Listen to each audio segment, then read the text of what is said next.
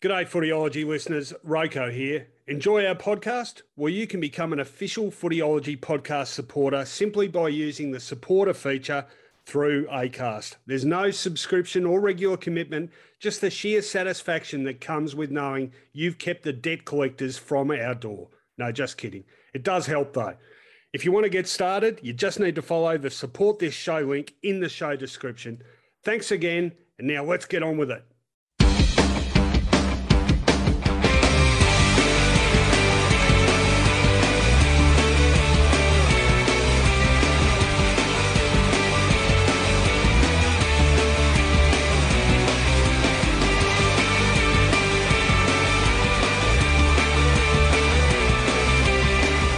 G'day everyone, I'm Rowan Connolly. I'm Mark Fine. And we are here on Footyology TV to take apart a big round 7 of AFL football, which is all done and dusted. What'd you make of it, Finey? Look, no upsets, but I think Jack Darling's form is relevant as West Coast become a bit of a factor. Darling. Yes, thanks, Rita. Richmond, I think they're a class above, really.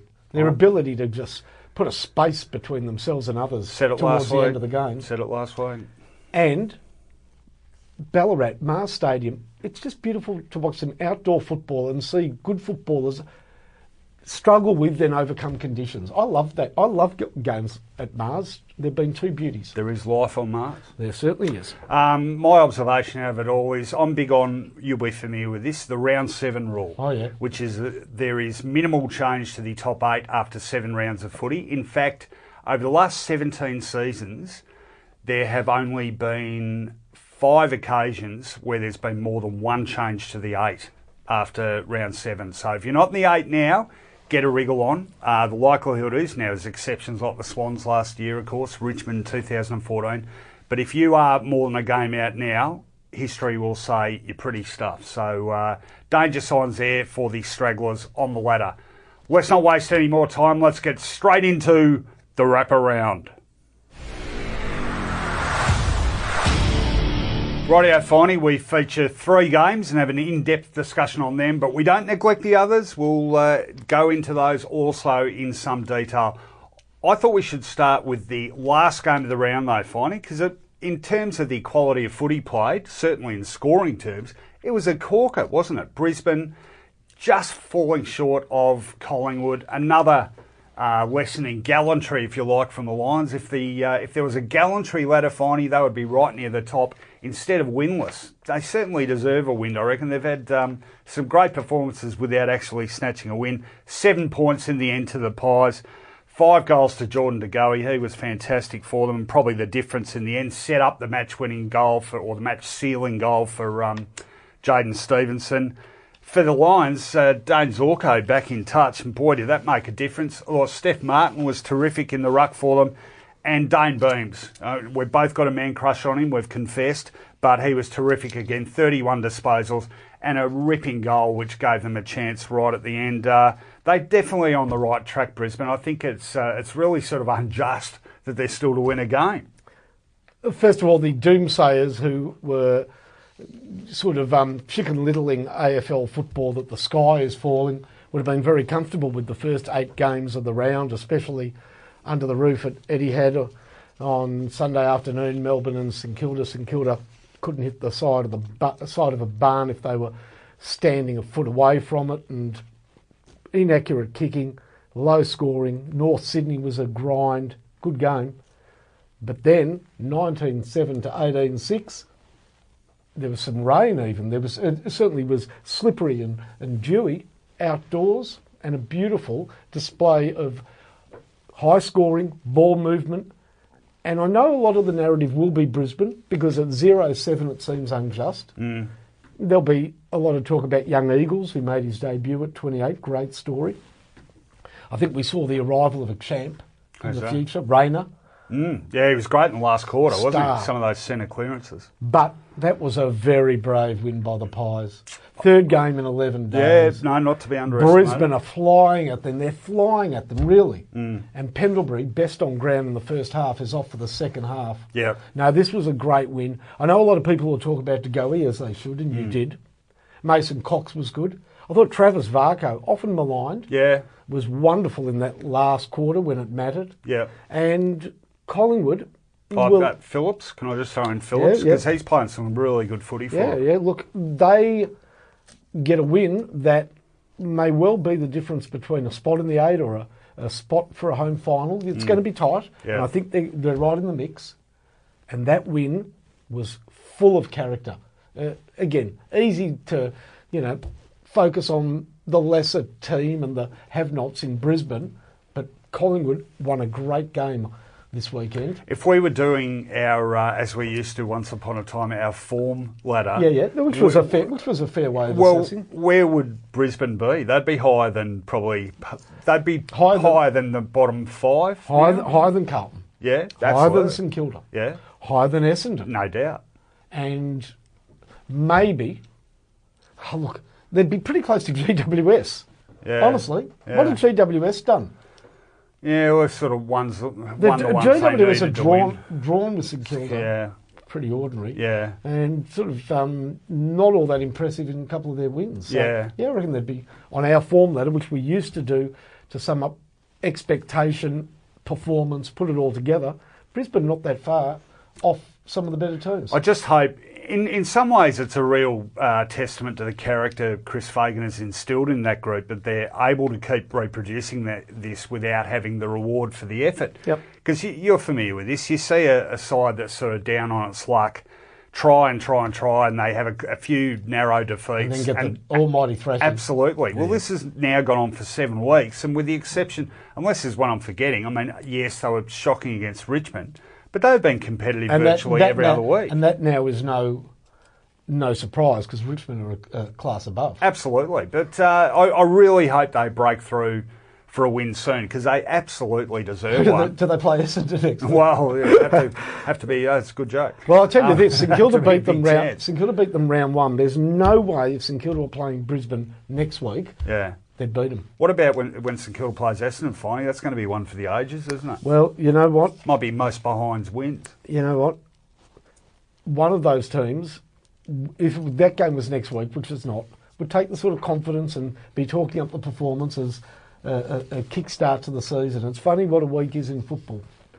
And a win, that's all weeks it takes. That bordered dangerously on a week's a long time. It's not that, but a win just changes the perspective entirely. It does. Okay, well, great game, and echo your sentiments. High scoring, accurate, fantastic. I wish there were more games like it. And Sidebottom played well again. Might just you take it as read. Is he Brownlow favourite at the moment? Him, Canelio up there. Canelio, Martin, those three. Yeah, on ballers, surprisingly, because you don't usually see on ballers sort of feature in the Brownlow. Yep. Yeah. Let's go to game number 2.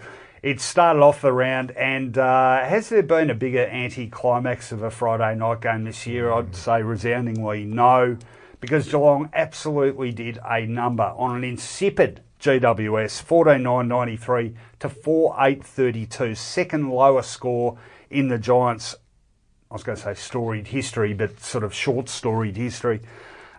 Great effort by the Cats, given the absentees. Tom Hawkins, I thought that was the headline out of it. Real return to form from him. He was clunking everything, and he kicked 4. Yeah. Ratugolea. I thought Ratugolea almost before Hawkins gripped the game. Ratugolea set the tone. Yeah, he really did. He did. He was a menace early, wasn't he? Yeah, no, he's great. He's been a fantastic find for him. Yep. And the goals shared around, I think, might be 8, 9 goal kickers in total.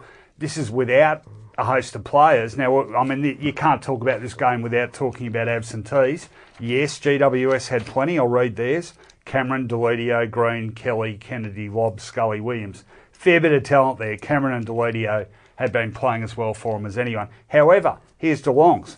Ablett, Cockatoo, Cam Guthrie, Henderson, Hall and Smith, one player, McCarthy, Parfitt, Menzel, Smith and Taylor. Yeah, very strong outs, aren't they? Both sides. So what does that say? I reckon the one doubt we had on the Cats last year was about the quality of the bottom few players in their best side.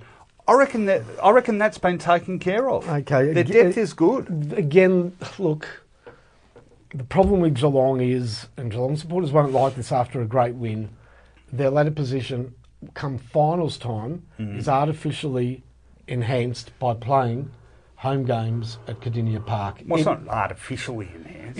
It is, because they have a genuine home ground advantage that they don't take into the finals with them. A lot of teams, almost selection-wise, opt out when playing down there, except for Sydney. A lot of teams concede the game. Yeah, no, I know where you're coming from. Yeah, no, well, I've been told that had that game been a preliminary final, there would have been 3 or 4 of those GWS players would have played. Yeah. Rory Lobb definitely would have played. Yeah. Now, that should not take away from some great performances by Geelong players who will now make it difficult at the selection table. Well, just have a think about who they've added to the mix, right? Radaglia has very been good. really important. Very good. Kelly is like. Well, Kelly's a great pickup under the nose of those two WA teams. Yeah, and the importance of him is pretty obvious, isn't it? Ablett out at the moment, and yet because of Kelly and because of Duncan's great game, they're able to leave Dangerfield forward for large portions of that game. So there's a flexibility there that they didn't have previously. That's not all. What's the name of the young defender again? Just had a blank. No, Tom Stewart. He's been terrific. Henry? That's it. Tom Henry? Jack Henry. Got very old-fashioned names, some of the Geelong blokes, haven't they? So, yeah, look, I only had them 7th on my pre-season ladder, but I'm prepared to admit that that's too low. I think they'll be right in it up to their necks as far as the top 4 spot goes. What about the other mob? I don't think they're a top 4 team, but you know what? They got there last year. Cats or Giants? Geelong. Yeah, okay. What about the Giants? All right, GWS were very disappointing. And, yeah, look, as disappointing as they were, I don't think it's a panic station situation, because the players that come back in, the players that replaced them were so inferior to Geelong's replacement players. Now, how does that happen? It happens because... How does that happen? It happens because it's very hard for GWS to retain those sort of borderline players, given Carlton, given that they swooped on them, but also that a lot of the players that have left GWS just didn't see themselves having any future at the club. Yep. Taking Jack Steele at St Kilda, quite a good player, good backup player, easy to seduce out of GWS because of the gilt-edged quality of their best 22. It falls away quite quickly. So let's just look at what we're dealing with. A couple of factors to be borne out. You know what? You are making a big mistake as a football pundit, or even just a bloke or a gal at the pub talking about footy, if every time you talk about Deledio being a real plus this year, you also mention Ryan Griffin. Because Ryan Griffin's not a plus this year. Struggling. You know, Ryan Griffin, he does a couple of nice things a game, but he's, as you saw, when asked to step up, I think now he's a real fringe player. He's real cream on the top. They needed him to perform far more ably. He saw, you know, first 2 or 3 weeks I thought okay. The finishing post is rapidly approaching, and they don't want to make the same mistake that they did last year with Steve Johnson, because that really affected them during the finals, cost them a bit, I reckon. He saw... I'm not sure about him. Okay, enough on that game. Fair to say, though, they need a win full of character, I think, to get the sceptics back on board. All right, game number 3.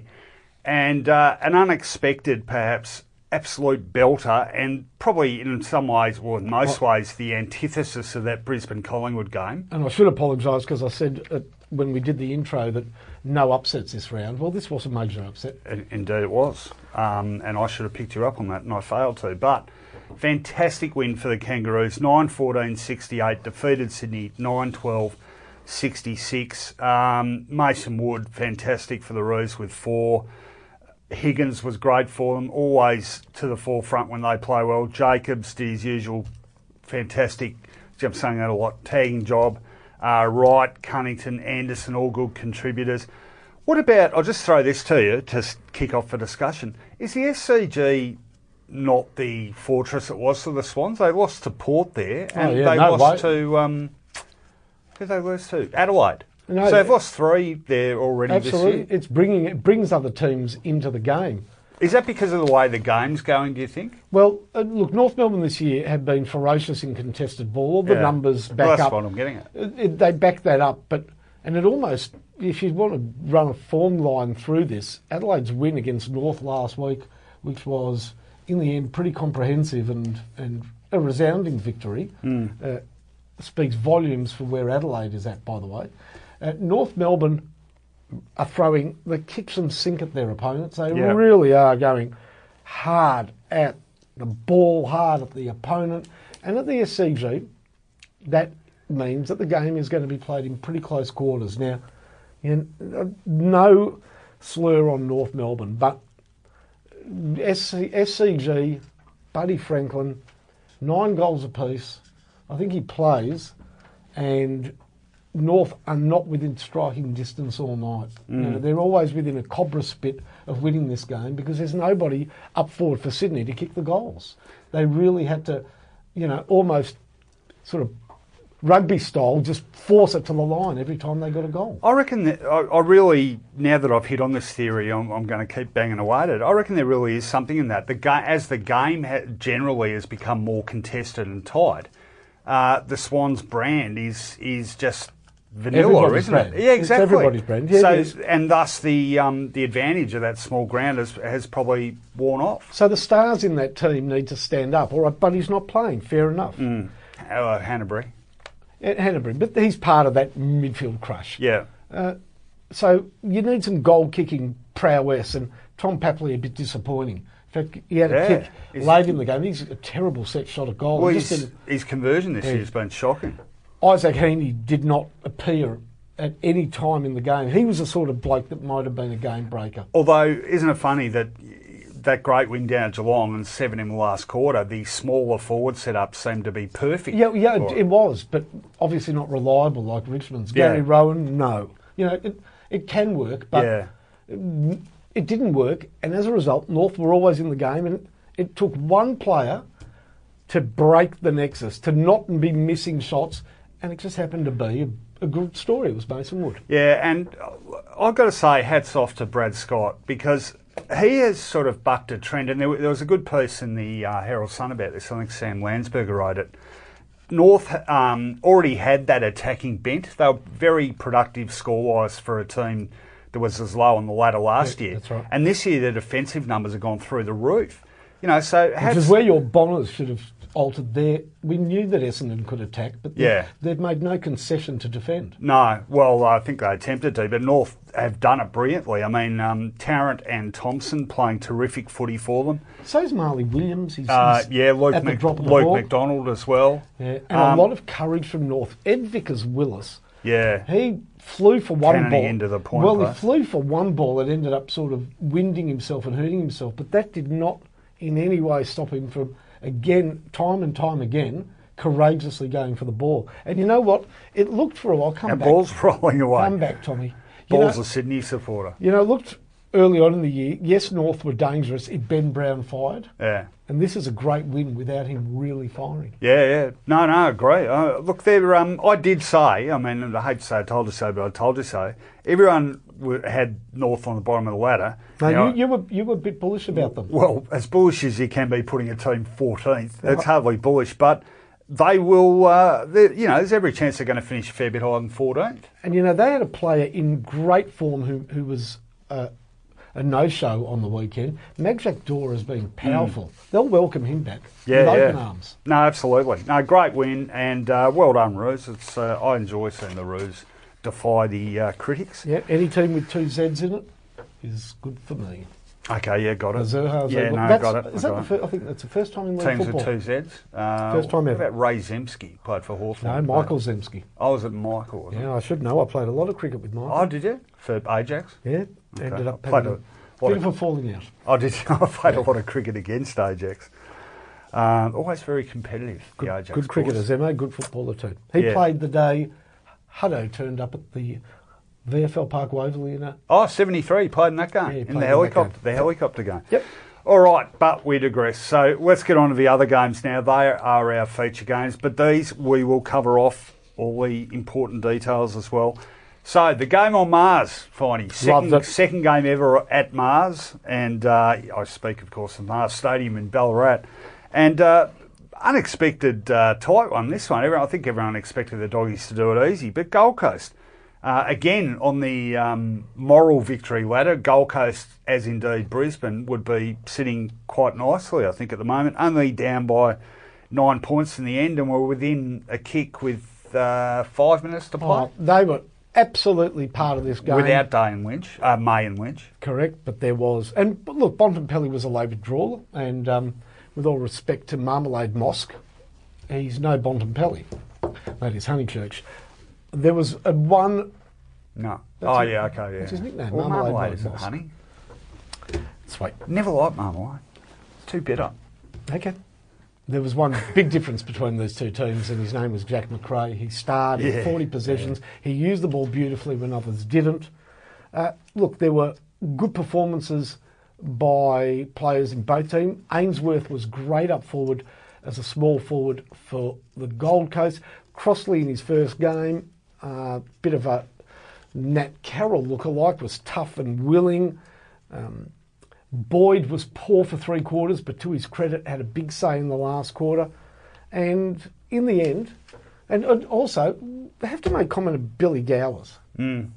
He's dangerous around the goals. He's been good for him this year. About 11 or 12. I mean, when you talk about their year, he'd definitely be one of the pluses, I think.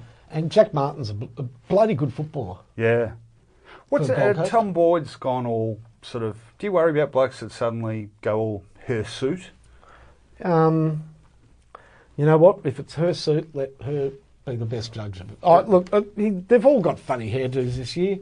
Well, who was saying to me... Stratton and all of them. Someone's arguing very seriously to me that Dyson Heppel wouldn't be taken seriously as a captain until he had a haircut and a shave. Well, Old-fashioned thinking, I know. Yeah, I actually mentioned it to you. Did Travis... Was it? Did Travis Johnston no good? Yeah, okay. All right. Well, a bit of old school Mark Fine there. Yep. All right, let's move on. And by the way, I got some news on that because I spoke to a very good friend of Dyson's. He'd like to get rid of it, but it's being shaved off for charity shortly, and it's all been organised. There's a bit of fundraising to be done. Of course it has. Everything's sponsored. In time for the finals. Let's go to Adelaide. Yeah.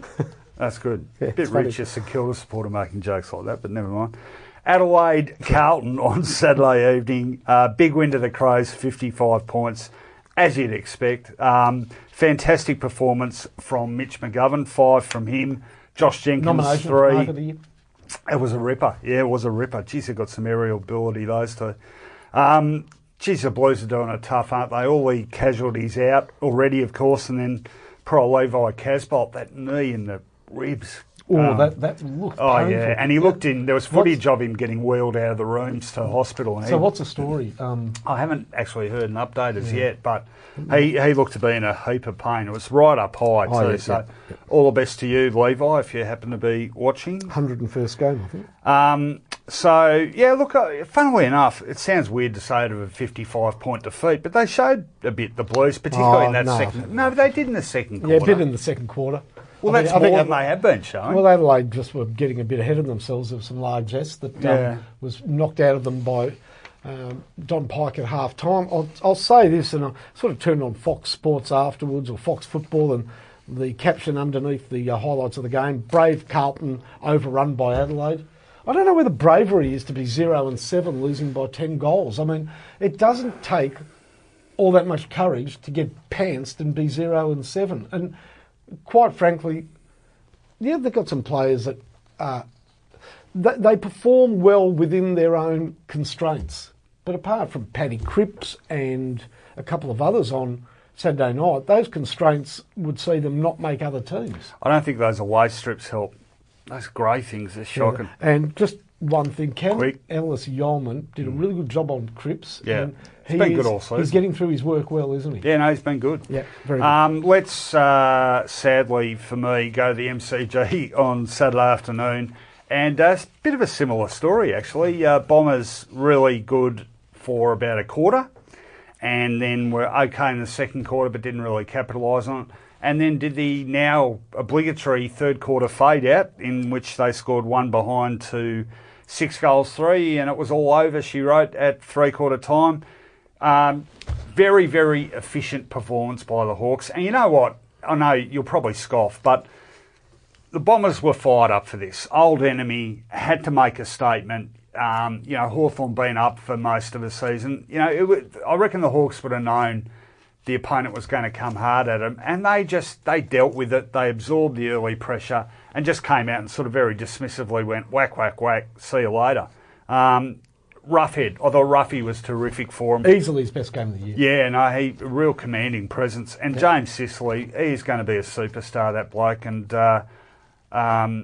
one of the most dynamic key defenders in the league. I thought they were terrific, and I think the Dons are... in fact, I'm prepared to say right now Essendon cannot make the finals. Of course they can't. Well, some people tipped them to win the premiership finally, not me. Okay, well, maybe royalty did that. Now, I've got an interesting take on this game. Yeah. Because I thought Hawthorn had 4 or 5 players in scintillating form. As mentioned by Rowan Conley. Roughhead, Sicily. Bruce had a great season. He's playing the best football he's played. Yep. Mitchell again was very good. Yep. I thought Burgoyne was excellent. He always is. Yeah. The kid with the mullet off the back line, 15. Hardwick. Yeah, he was excellent. Yep. And you know what? Then they had some players that were not playing that well. Shields was very good as well. And McAvoy always very good. Hurry up. Okay, I'm just saying that there were some gaps there as well for them. Frawley, he wasn't great. And there were opportunities for Essendon. And Essendon, I am shocked at how some of the Essendon players are going. Completely devoid of confidence. What's happened to Mac Tip? I think he's injured. I really think he is injured because he's got no pace. He's lost his pace. That cannonball. He's not impacting on anything. No. Sard is really struggling. Got caught a couple of times. Yeah. Just player after player. And to be honest, they weren't that far out of the game given the disparity in the performances. So there was a bit of character by Essendon. I think they were putting in, but I think too many players are way out of form. Oh, absolutely. Couldn't agree more. And I think leadership's a real issue there as well. All right, let's move on. And you and I both thought this game was a chance for an upset, and boy, were we wrong. West Coast, easy 42-point winners over Port Adelaide. Disappointing again, and that's terrible. Well, that's 3 losses out of 4 now for the Power, and I think you've got to start wondering about their credentials. Well, I've got to jump in and say that when you don't have Sheed, who's had a really good year, and you lose Luke Shuey, I mean, your midfield that is not vaunted at the best of times. I mean, this was a terrible blow to West Coast. Shuey did his hamstring at the start of the game, and their midfield is really, it's got Hutchings in it, Petricelli, and it's up against a vaunted midfield. Boak played really well. There's Ebert, there's obviously Robbie Gray, there's Sam Gray, there's Ollie Wines. Was Ollie there? Yeah, I think he was. Maybe not. I couldn't see him. I don't know, I'm stuck on Petricelli. He was an American detective, wasn't he? And he's a very fast West Australian footballer. But this was a very poor effort by Port, especially given that Ryder came back well. Yeah. He played all right. Yeah. They were poor Port Adelaide and West Coast. They've got a potent forward line. Lacra's playing well. Yep. Darling's playing well. Well, it's 6 in a row for them now, isn't it? I'd love to see that forward line with that jack-in-the-box Ryan. Okay, well, still a long way till he comes back. Just quickly, though, you talked about Geelong being sort of inflated with that home ground advantage. Does the same apply for the Eagles? No, because the Eagles have always had, 12 games at home. Yeah, they get the Derby. But then they get on the plane and it's hard work. Yeah. You see, Geelong have got 8 games at Cardinia. Yeah. But they've also got 8 games at the MCG already. Yeah. No, fair enough. 16. It's a bigger number than...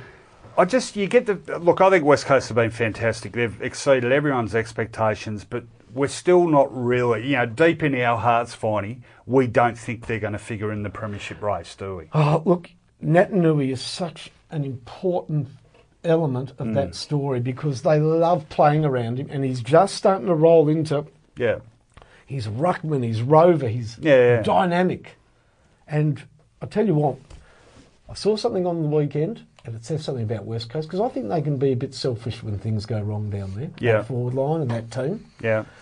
Darling took this beautiful mark in the goal square, and Kennedy was just cheering like a fan. He was so happy that another player... I think Kennedy is the ultimate team man. But it just really, to me, sung happy, happy days at the new ground. No, good on them, and they're very watchable too. I enjoy. That's the other thing. I enjoy watching them play. As good as Richmond are, they strangle and destroy teams and kill them, just near the end of the game. West Coast are an exciting team. Yeah, they are great to watch. Yep. All right, now you mentioned Richmond. Let's move on to their latest demolition, and it was comprehensive indeed by, as he does quick mental arithmetic, 77 points. 26 at three-quarter time. Over a very 26 what? They were 26 points up at three-quarter time. Richmond? Yep. Is that all? Yep. Nah, it's more. 3 than that. goals, 8, mate, 26 points. Jeez, you're right. Wow, 8 goals to 1 8 behind goals, in the 4 last to quarter. a point. There you go. No, so they did it again, the strangulation and then the... Have a look at the 3 finals. foot Last to week the against throat. No, Collingwood. you're right. You're right. But they, to me, have definitely gone up a cog even on last year, I reckon. There's more. I think, I've said this last week, I wrote about it, I think we underestimate their skill. They have got plenty of skill. The way they hit targets, it's not just Dusty Martin. I reckon they've got a lot of good ball users in that team now, and maybe it's just the result of winning and confidence, but they hit targets, they play efficiently. They've got everything. What do they lack? Nothing. Have a look at the spread of goal kickers today. 3, 6, 9, 11 goal kickers. No Coxon, no Grigg. Yeah, correct. Prestia got injured. Yeah. They have taken this art form that they definitely do master at the G. That's okay, not a bad place to be good at it. They're not 13 in a row. Yeah, they don't quite execute it the same that Eddie had. We've seen, last year they lost to St Kilda, or interstate. Yeah. But they put teams wide at the G, and the teams just can't move out of these wide wings and deep pockets and flanks. Grounds are quite thin compared to the G, and teams are just incapable of moving out of this grip that they get, this void that they get stuck in. And when Richmond want it, they just go down the corridor. Martin becomes offensive. Yeah. They defend brilliantly. Like I was really trying to look at that today, the way that they swarm the opposition ball carrier, not just 1 but 2 or 3. But there's an old-fashionedness about the way they play offensively, and that is that they're not in the slightest bit scared to go to a contest and back themselves in the contest. Yep. And you see these other teams, and I think the 2 teams we support are guilty of it, they're so paranoid about kicking to a contest, they'll do anything to avoid it, kick to an uncontested player. The Tigers will just go bang, bang, bang and back themselves, and 9 times out of 10 win the contest. Ultimately, that is what has made a huge difference to them and why they were able to turn around last year. They stopped. They were guilty of doing what our teams do, and they just said, bugger it. We think we're good enough to win a contest. We're going to back ourselves to do so, and they do.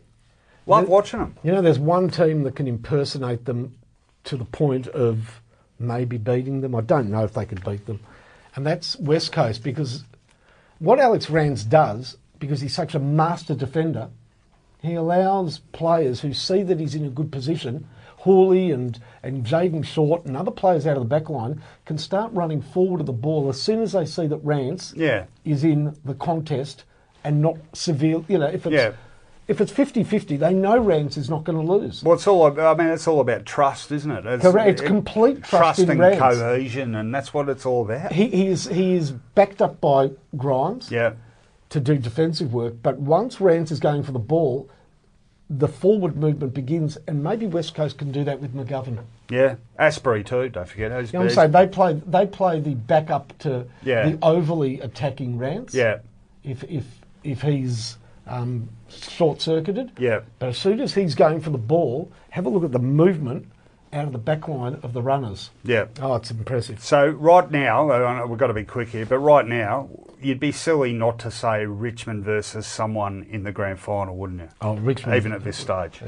You'd actually be silly not to say Richmond will win lifting the flag. Yeah. Lifting the cup, because no team understands how to play them at the G. Yeah. And I think at the moment they deserve to be red-hot favourites. All right, we picked over the carcass of my club finally. Now let's pick over the carcass of yours. No carcass. Disappointing again. No, they weren't. 9-13, 67 St Kilda, going under by 39 points against Melbourne, 16-10. 106, no carcass, and they weren't disappointing. Explain. No, they weren't disappointing. Oh, they were. No, they weren't. Why weren't they disappointing? Because they're inferior. Because they've got too many inferior players. They're not a, you know... So what, okay, so... Contest by contest, it just became So clear. why did we ever rate them then? Why did we... What basis were we rating them? And I did it too. Yeah, look, they were rated well at the start of last season. Yeah, correct. By the end of last season, people realised that there was a miss in the machine.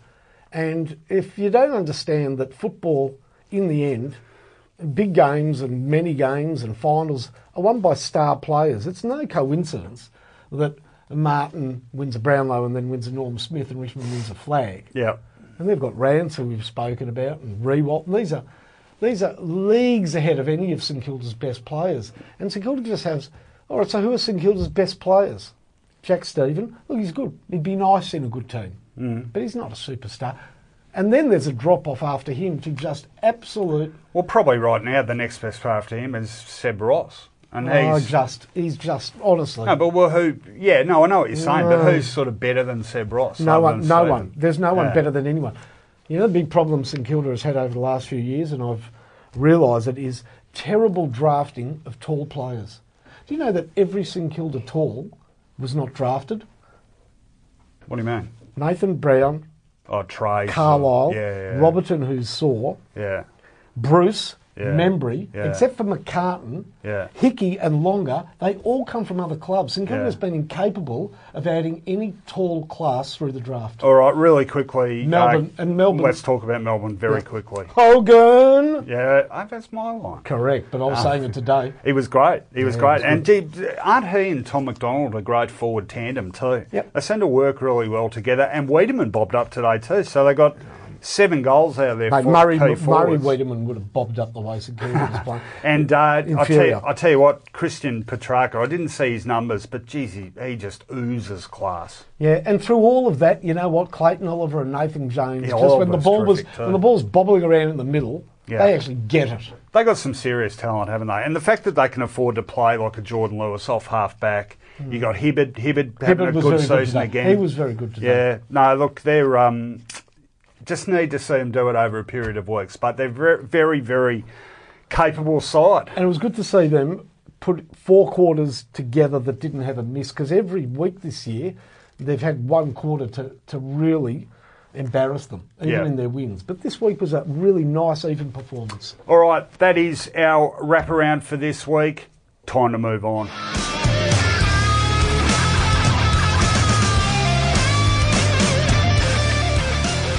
Rightio, the highs and lows out of round 7. I'm going to kick us off, Finey, and I'm starting with a very hot, a scorching, and his name is Mason Wood.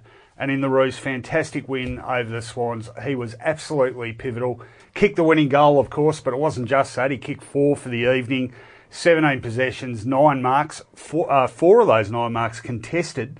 And I've always had a bit of a thing about this bloke. He's always looked capable, but he's just never had continuity, either injuries or just couldn't string enough decent patches together. But not that their forward line isn't already pretty productive, but he sort of completes the puzzle a bit for me, just that medium-sized forward, and that's the way forward setups are going. He gives them so much when he's part of that side. I really hope this is the performance that sort of launches him into the full potential I think North people certainly have known he's had for a number of years. Oh, I think it'll be quite a few weeks before anybody at North is not saying we've got Wood. Oh, yeah. Okay. Well, that was that sort of performance. Yes, okay. But, yeah, look, you rate him? I've always rated him, which means that his downside, how he is part of a team when he doesn't have the ball. Look, there's a reason why he hasn't played as much football as those goals and that performance would lend us to believe he should. So it must be work rate. And you know what? He's now got a flying start at the next stage of his career. Yep, good luck, Mason, your turn. I've got a hot, and surprisingly, it's one of the losers from the weekend, the Gold Coast. First of all, it was a great game. Very enjoyable. I love the games at Mars. That's the second time we've had ultra-competitive games. The conditions took some conquering, and Gold Coast were good value given how many players they had out. You saw GWS the night before. I think we might hear about them shortly, but they didn't complain about having Lynch out and May out and others. They got on with their business, but most importantly, that team contained 9 Queensland-born footballers, including debutants Ballard and Crossley. Now, that is big news for footy, I would have thought. It's their most ever, the most, I think more than any team currently has of the 4, New South Wales and Queensland teams. Yeah. I don't think they've hit those heights. So it's a great effort. What about Crossley? Is he the oldest looking 19? Didn't we hear that all commentary? Oh, actually, well, I didn't. Oh, sorry. The entire commentary. He looks like a 25-year-old. He does. Look, he's got a touch of the Nathan Carrolls about him. I know Nathan. Good man. But he was hard at it. His first impact on the game, he just ran, bowled over Dunkley? Number 16 for the Doggies. We'll come back to it. Yeah. McLean. Oh, Toby McLean was. I thought it was Dunkley. And, gee, I thought he was gone, but it was actually McLean's shoulder and he fought back, but I loved his attack on the ball. No, it's a good call. It's been a phenomenal effort by them considering how tough it's been on the road for 10 weeks. And all the places have had to go, to Melbourne, to Perth, and to Mars. It gets easier. So they're going to China. That's right. And I'm going to be there to see them. More on that later. All right, Sure. I'm going next with the knot, and it's a collective knot, and it goes to GWS. They stunk it up down at the Cattery, and really, I know they've got a lot of injuries. Okay, who? Cameron, Deledio, Green, Kelly, Kennedy, Lobb, Scully, Williams. It's a considerable toll. But the side they were playing's got a considerable toll as well. Ablett, Cockatoo, Henderson, Taylor, Smith, Menzel, Parfitt. I think there's a couple I've left out there. Hall and Smith's another one. That's just one player. Yeah, good call. But you've got to be competitive no matter who runs out in the ground, and they just basically wave the white flag. And when people get cynical about GWS, those performances are sort of the reason why. Wayne Carey wrote it was an interesting column about them, and people get a bit sick of the Giants are a bit selfish and they're not a real team, da-da-da. He made one good point, though, which was about the pressure on players at the bottom end of the list. And his theory is that when these guys go back to reserves level, is there enough pressure on them to perform? Because a lot of them are coming from Melbourne or other states. And rather than think, I've got to work my way back into the seniors to avoid playing NEFL, they're going, well, if I'm stuck not getting a regular game, I'm inevitably going to have another club come knocking on my door at the end of the year, given how many players have done that. Sure. I think it's a reasonable theory. Look, for differing reasons, their 2 inclusions were extraordinary. Lockie Keefe hadn't played a game of senior AFL football since 2014. And Dylan Buckley was surplus to needs at lowly Carlton. And he gets a game really without having added to his armoury at GWS. They're scraping the barrel, but as you said, Geelong had players out. Got to be more competitive. This is a team that wants to go one step further than a prelim. It's not looking likely at the moment. It isn't. Go on. I've got a not hot, and it is my most hated thing in football, and I can't believe who is in the crosshairs. Who is it? Heath Grundy. I couldn't admire Heath Grundy more. He's just put together the most wonderful career, and he's one of those ageless footballers that could have been done 4 years ago and is still performing wonderfully well. But he did the lowest act on a football field, I reckon. That's a big call. Yeah, I consider it the lowest Why? act. Having watched the game and umpired it up close and played a bit.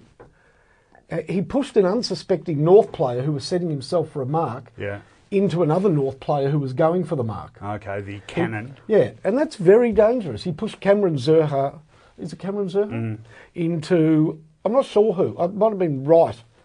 And incredibly, the ball sort of spilled to him and the umpire let it go on. But on replay, look, it's just a nasty act. It's unfriendly, and when it was one player into one player. When it's done into a pack, it's really dangerous for both teams. Well, maybe there was it wasn't Zurha, the guy that pushed David Mira into the fence the other week. Yeah, he was. So maybe there's a bit of karma there. 'Cause that 7 years bad luck for breaking a mirror. Very good. You're in good punning form today. But what do you honestly? That is a bad act. Yeah, no, I didn't see the incident, but no, it doesn't look good. Yeah, you know, I brought it up with a current Hawk when he was a GWS star, and it was actually taken up on on the couch in one of those shows. They got the footage of it and mentioned it. Yeah, Jager O'Meara had a bad habit when he started off. Yeah, okay. All right, last one. Speaking of the Hawks, I'm finishing with a hot, and his name is James Sicily, or if you prefer, Dermot Brereton Jr., because there are many shades of a young Dermot in Mr. Sicily, I think, albeit it looks like in a different position. But I must admit, I was pretty dubious when they moved him from attack into defence. I thought, why are you wasting a potentially great key forward? But he's outstanding in that position. He absolutely demolished Essendon off halfback. 29 disposals as a key defender, 14 marks. So his play reading ability and being able to zone off and intercept is fantastic. He can also play as a negator. And he kicked a goal. And what a goal. Thumping Well, I was going to say, what a goal it was. Yeah. It was off a few steps and it was just wind up and bang. And he wanted the high five from Joey Denver. And that was, look, I barracked for the Bombers and a lot of Essendon fans saw that and bristled, but I have to admit I laughed. I thought it was... And there's another Brereton comparison. But he's an emerging superstar. I think we're going to be hearing and talking about him for the next 10 years. He's a beautiful defender. Knows when to pair off. Knows the modern defender.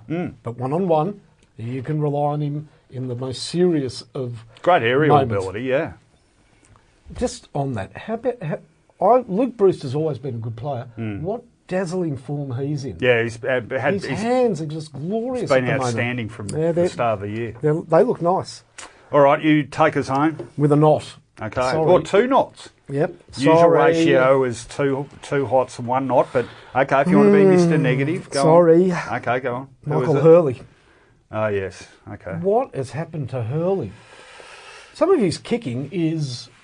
awful. It's like Irishman first day at school. He slipped one out on the full. I don't know what was going on. Can I give... Oh, no, go on, Yeah, sorry. It's his your one-on-one, his ability to play one-on-one on an opponent is shot. Yep. It's like he's been to Brendan Goddard's masterclass of how not to pick up an opponent. Well, I think he's got carried away with that. It's a fine line between negating and attacking. Yeah. Particularly... His intercept work is still okay. Yeah, but I think he has become a bit obsessed with accumulating numbers and not doing what the primary job is. Now, I'd be staggered if the coaching panel hadn't been in his ear about this, but it's like now it's ingrained in him. He's having trouble getting away from it. And he is a main culprit in that nasty Essendon habit now of just chipping around the half-back line. Yeah, that whole back line. I mean, did I not say earlier in the year I had concerns about Sard and McKenna together? You did. Sard now is... Yeah, he's struggling. He's a deer in the headlights. Yeah, I thought McKenna was okay. Yeah. But again, I'd argue, and this is off topic a bit. For me, it all stems from the midfield. That midfield is a huge problem. And Hurley's too good a player to be like Heppel lifted because he's. Hurley is made of similar stuff. Yeah, there's a real leadership void, I think, on field there at the moment, and that's probably the other issue. Yeah. All right, good one to finish off on. There's our hot or not for this week. Time to bring it on home, Finey, with the angriest segment of the show, and that, of course, is called the... This week's recipe. No, it's called the Rant Off. Rant Off.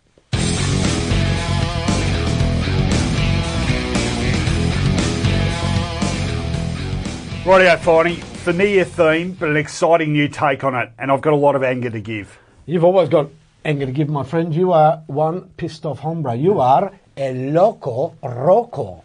Did you go to the pun shop on the way here? Yeah, there's a pun shop. Yeah? There's no such thing as a pun shop. I don't know. I'm angry.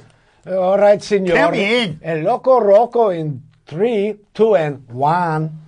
I'm pissed off about score reviews, Finey. Again. Seriously, can we go a week without some sort of controversy? Saturday night we had 2 critical ones in 2 different codes. In Newcastle, Melbourne Victory might have won an A-League title on the back of the VAR breaking down for 30-odd seconds just as Costa Barbarouses scored. Now, don't get me wrong, as a Victory fan, that's technological failure I'd like to endorse. But at the SCG in a game North Melbourne won by 2 points, Jared McVeigh looked for all the world to have touched Billy Hartung's snap. The umps didn't think so. By the time the video guys got a chance to look at the replay, play had already started again. What are the ramifications? Well, it means the technology introduced to counteract human error is flawed, which in turn can mean only one thing, that we need human judgment to rule on the technology ruling on the human judgment. That's right, Finey. The ROCO review system will ensure these sort of mistakes are nipped in the bud. We get the initial call, then we review it all on video. Then we review the review process, a team of carefully selected IT experts judging whether the technology used was working properly. And if their ruling appears flawed, the aggrieved parties can always call for the ROCO robot, a state-of-the-art automaton able to rule on whether the review of the review of the review was flawed. And like Dexter from Perfect Match, maybe match you up with a hot chick for a date at the same time. With this sort of cutting-edge synergy of technology and human instinct, we'll be ensuring that the correct calls are made within at least 15 minutes of the original score, using that time to conduct a viewer poll on what is the right outcome, with one lucky audience member earning a guest umpire slot. It's genius! The real bonus being by the time the final decision is made, no one will remember, much less care, what we were even ruling on. Get on board the ROCO review, folks, helping expedite the process of the game, continuing to shoot itself in the foot. All right, a couple of things. Well, it's a marketing opportunity and a rant. I liked it. It was humorous. It was fun. First of all, surely you're not one of those immature football fans that buys into an incident in the first quarter having an impact on the game if the margin says that that goal or that goal should have been a point. You're talking about Tom Mitchell at the MCG? No, I'm talking about Hartung. Irrelevant. It was a close game. Sydney were leading and North won it. Well, it was still decided by less than a kick. Yeah, I'm saying, but it all pulls itself together. The scoreboard was played in the last quarter and North won the arm wrestle. I'm not decrying North's win finding. I'm just saying the ROCO review system can eliminate these annoying errors. But the bent fingers, surely the most valuable player in the draft next year is a double-jointed person with long fingers, because all he has to do is go near the ball. And now, the Tom Mitchell one is unacceptable. Well, why was that not reviewed? Okay, now we're getting serious. Why was that not reviewed? Well, I've discussed this with the AFL today, because weren't you, like I was, and I've had a blue with someone on Twitter about this, I'm sure that there was, after one of these previous siren controversies, there was some sort of announcement about the siren would now count even if the umpire hadn't heard the call. The siren would signal the end of play. It's when the umpire hears it, I know. But not when he signals it. Yeah, but, well, according to the AFL, the video guys cannot rule on when the siren rang because that would be interfering in an on-field call and they'd have to rewrite the rules. So, you know what you do? Rewrite the rules. Yeah, you cannot have. That is archaic. And it also doesn't affect the flow of the game. It's three-quarter time, was it? Or three-quarter time. It's no goal. So you agree with that? Absolutely. No goal. Isn't it guys, girls? Is it kids? Isn't it just common sense? The siren sounds is the end of the game. And if the umpire hasn't heard it and someone kicks a goal in the interim, the video review guys have the power to say, sorry, that doesn't count because the siren is wrong. It's not... As some footy... Rocket surgery. Correct. You stole my line. Anyway. You could say brain science. Right. All right, let's get on with it. Your time. Are you angry? Yeah, I am angry, actually. Yeah. Okay, all right. I've heard it. 3, 2, 1, rant. Just as night followed days... Well, I'll start again. Just as night follows day and Caroline Wilson follows Dustin Martin and Dane Swan with a GoPro and a dictaphone... So, the complaints by football fans when one of their players is set to face the tribunal. Of course, under the new system, Michael Christian makes this time lapse irrelevant. Well, he's got rid of it in the case of quick decisions, but ones that go to the tribunal allow bleating football fans to get on to talkback radio, whatever medium they can, to plead the unpleadable. So let's fast forward to West Australian Dean Maggots, or Margetts, however it's pronounced over there. It's Derby or Derby, so he could be a maggot, being manhandled by Tom Hawkins. It's unacceptable. Margetts went in there and he gesticulated to Hawkins about another incident, and Hawkins brushed him away, pushed his hand. You don't touch the umpire. Umpires are not to be touched. I umpire, And as soon as we put the whistle around our necks or through our fingers, we become porcelain. We cannot be touched, for we are precious. Seriously, don't touch us. There's no excuse for this, except on Talkback Radio, where Geelong supporters are blaming Mark Getz. They're saying that it was a gentle gesticulation of his own, almost a fist pumping, a g'day. No, it wasn't. And if it wasn't a Geelong player, all those hicks from down the coast would be up in arms like the rest of us. But no, they make a case. They are about as rational as an 8-year-old on Christmas morning who's found out it's not presents this year, but donations to the World Wildlife Fund. There's no reasoning with a football fan trying to save their man from the tribunal noose. Whether it's Hawkins this year, Dangerfield last year, Coxon last year. Thank goodness that Ivan the Terrible and Jack the Ripper didn't play football in the AFL, because their crimes would have been ameliorated by football fans ringing into Talkback Radio, giving reasons why they butchered and slaughtered, why they turned people into cadavers. No, it wasn't cadavers. They're just sleeping. They're resting. Give them a week. Give them a fine. Jack the Ripper would have got a slap on the wrist if he played for Geelong. That's good stuff. I agree with you. And I know you're sensitive about these things because you do umpire. Were Geelong people really blaming Margetts? Absolutely. Well, what could you blame him for? That he shouldn't have been getting in Hawkins' space and making He wasn't. He was just gestures standing towards there. him. Yeah, well, you could tell Tom knew he'd stuffed up because he gave a quite apologetic interview after that game on AFL Nation. And let me tell you, I saw that, and I've had players, you can imagine down in D3 in the Ammos in the reserves, I've had players gesticulate, go berserk, but never ever touch me. No, I agree. You can't touch us. We're precious. So what does he get? Pardon? What does Tomahawk get? What's appropriate? If it was Saudi Arabia, he'd get his hands cut off. But in the AFL, he should get 2 weeks. Yeah, I reckon he'll get 1. But I reckon a suspension is in order because it wasn't even a brush, was it? He actually reached out and slapped his hand away. Yeah, he did. And you know, the old, don't do that. What's that worth? Dermot Burton and Brad Johnson were doing it on Fox Football last night, slapping each other. And okay, it's funny because Dermot always adheres to the player's code and he never wants to see a player get rubbed out. But he said it was serious and wanted a very large fine. You know. What's a very large fine for Dermot? Well, for Tom Hawkins, I don't know. 3 nightclub entry cards or something. Well, Tom's a country boy, maybe 3 cows and 20 head of sheep. All right, no, good stuff. I enjoyed Thanks, it. Mate. Okay, well, that's it for our Round 7 review here on Footyology TV. And that's it for me for a couple of weeks. I'm heading off to China. I'm heading off to Hong Kong. I'm heading off to Shanghai, where I will take in the Gold Coast Port Adelaide game. And then I'm heading to Beijing for a couple of days with my lovely partner, Abigail.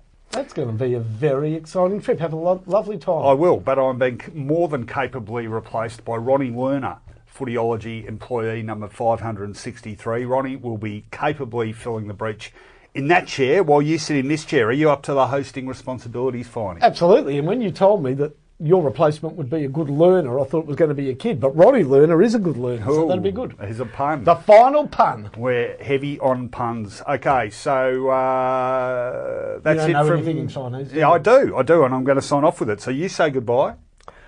Goodbye. And I will simply say, 再见.